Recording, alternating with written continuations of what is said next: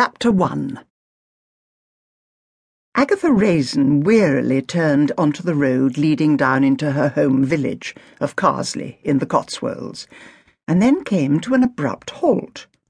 Cars stretched out in front of her. She pulled on the handbrake. It was the end of January and a very cold month, unusually cold. The tall trees on either side of the country road raised bare branches to a leaden sky, as if pleading for the return of spring.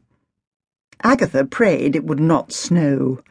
It seemed as if 2 centimetres of snow were enough to close down the roads, because the council complained they had run out of salt, and all roads leading out of Carsley were very steep, making driving hazardous.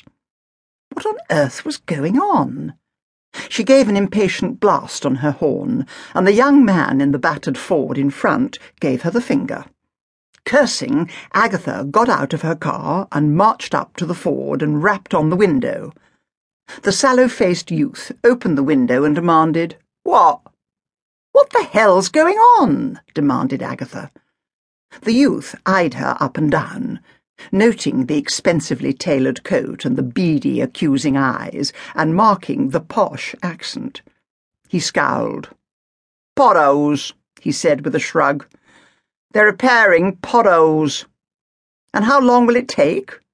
"Blessed if I know," he said, and rolled up the window. Agatha returned to the warmth of her car, fuming. She herself had complained bitterly to the council about the state of the road. But there were 2 other roads into the village. They might at least have put up diversion notices until the road was repaired. She contemplated making a U-turn, but knew, considering her lack of driving skills, it would take her an awful lot of manoeuvring on the narrow road to do so. A drip began to appear on the end of her nose.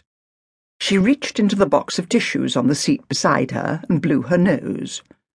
Someone rapped at the window. Agatha looked out. A policeman was bending down, looking at her. He was squat and burly, with a squashed-looking nose in his open-pored face and piggy, accusing little eyes. Lowering the window, Agatha asked, "How long is this going to take, officer?" "It'll take as long as it takes, madam," he said in a thick Gloucestershire accent. "I am ticketing you for taking your hands off the wheel." "My what? Are you mad? I was simply blowing my nose. The handbrake's on. I'm stuck here. £60 fine. I'll see you in hell first before I pay that."